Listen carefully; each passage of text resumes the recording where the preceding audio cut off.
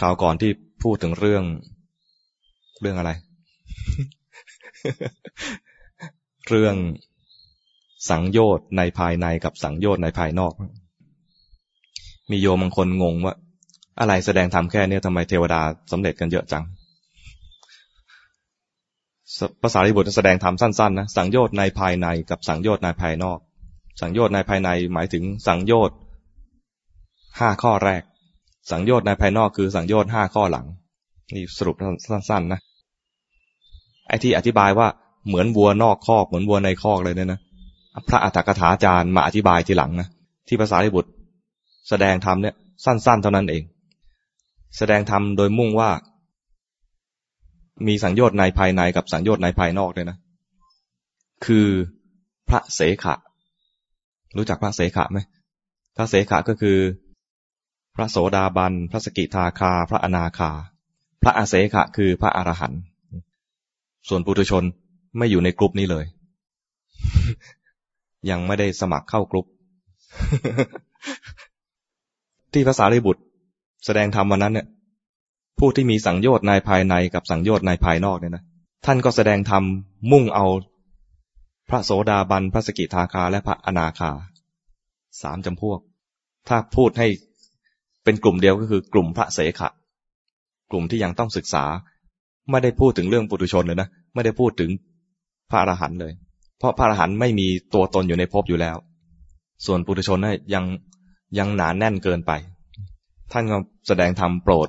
บุคคลคือพระเสขะพระเสขะ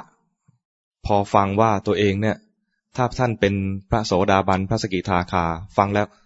กลัวสบายแล้วนะแต่ว่าทำไมกลายเป็นกูอยู่ในคอก กลายเป็นว่าอ้าวกูยังถูกขังอยู่ในคอกเลยยังมีภพที่ต้องเกิดต่อส่วนพระอนาคามีก็ว่าสบายแล้วนะแต่พอฟังพระสารีบุตรเสร็จอ้าวเราว่าอยู่นอกคอกแต่ถูกล่ามปัก ล่ามเชือกไว้กับหลักอยู่นอกคอกเรายังมีอะไรพันคอไว้กับหลักถึงแม้จะอยู่นอกคอกแล้วยังไม่เป็นอิสระยังมีสังโยชน์อีก5ตัวพันคออยู่พอเห็นสังโยชน์เหล่านั้นท่านจึงพ้นได้พระโสดาบันพระสกิทาคาเห็นว่าตัวเองอยู่ในคอกด้วยมีเชือกพันคอแล้วหลักก็ยังอยู่ในคอกด้วยนะเห็นตัวนี้ท่านจึงพ้นได้ไม่ใช่ว่าสบายใจว่าเป็นโสดาบันแล้วก็เลยอยู่ในคอก ออกนอกคอกแล้วถ้ายังมีเชือกพันคออยู่ก็ยังเป็นอยู่นอกคอกแต่ไม่เป็นอิสระท่านเห็นอย่างนี้จึงพ้นได้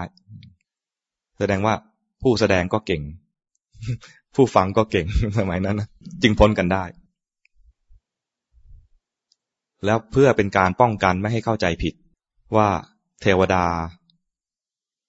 บรรลุง่ายกว่าคนอาตมาไปพูดเรื่องนี้กับคอสจีนนะพลาดตรงเนี้ยไปเล่าเขาแล้วก็เล่าถึงเรื่องเทวดา60องค์อยู่ในปลายเข็มอย่างเงี้ยนะอยู่ในพื้นที่ปลายเข็มไม่ใช่อยู่บนปลายเข็มนะพื้นที่เท่าปลายเข็มเนี่ยมีเทวดาอยู่ได้ถึง60องค์แล้วลืมเล่าถึงว่าพระพุทธเจ้ามาสรุปให้ฟังเลยเดี๋ยวคอร์สหน้าต้องไปแก้ตัว เป็นคำที่พระพุทธเจ้ามาตรัสเพื่อให้ไม่เข้าใจผิดความเข้าใจผิดของมนุษย์ทั่วไปเนี่ยอาจจะเข้าใจว่าเทวดาบรรลุง่ายเวลาอ่านพระสูตรโอ้เทวดาบรรลุเป็น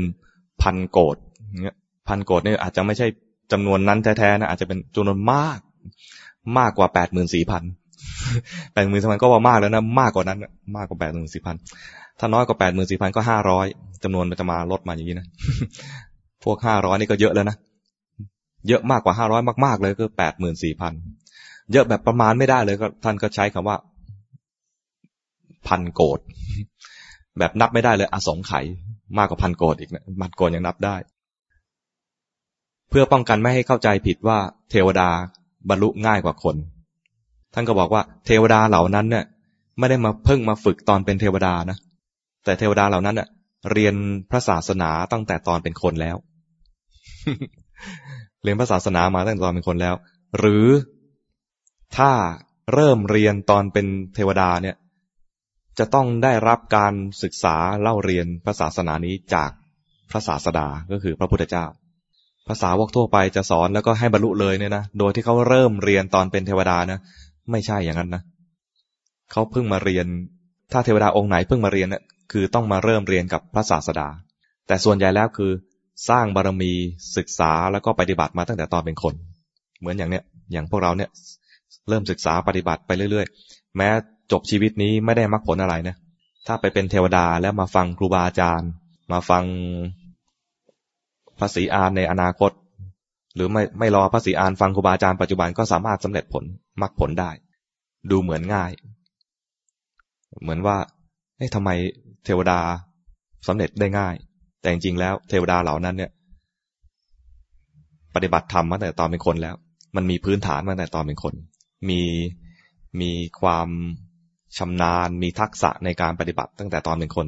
จิตนี้มีความชำนาญแล้วเพียงแค่เติมอีกนิดหน่อยเท่านั้นเองนี่พอเติมนิดหน่อยได้เพื่อป้องกันความเข้าใจผิดว่าเป็นเทวดาดีกว่าจริงๆไม่ใช่ตอนเป็นคนได้เยอะตอนเป็นเทวดาเนี่ยนะมันสบายถ้าคิดจะไปเริ่มตอนเป็นเทวดานะคิดผิดเพราะตอนนี้พระศาสดาปรินิพพานแล้วจะไปเริ่มตอนเป็นเทวดานะต้องไปรอพระศรีอานนั่นแหละแล้วพระศรีอานเกิดเราอาจจะตายจากเทวดาไปแล้วก็ได้ พระสารีบุตรเนี่ยนะท่านก็คงไม่ได้เข้าใจผิดหรอกแต่เกรงว่าคนทั้งหลายในที่นั้นพอทราบว่าเทวดาบรรลุมากๆเนี่ยเดี๋ยวจะเข้าใจผิดไป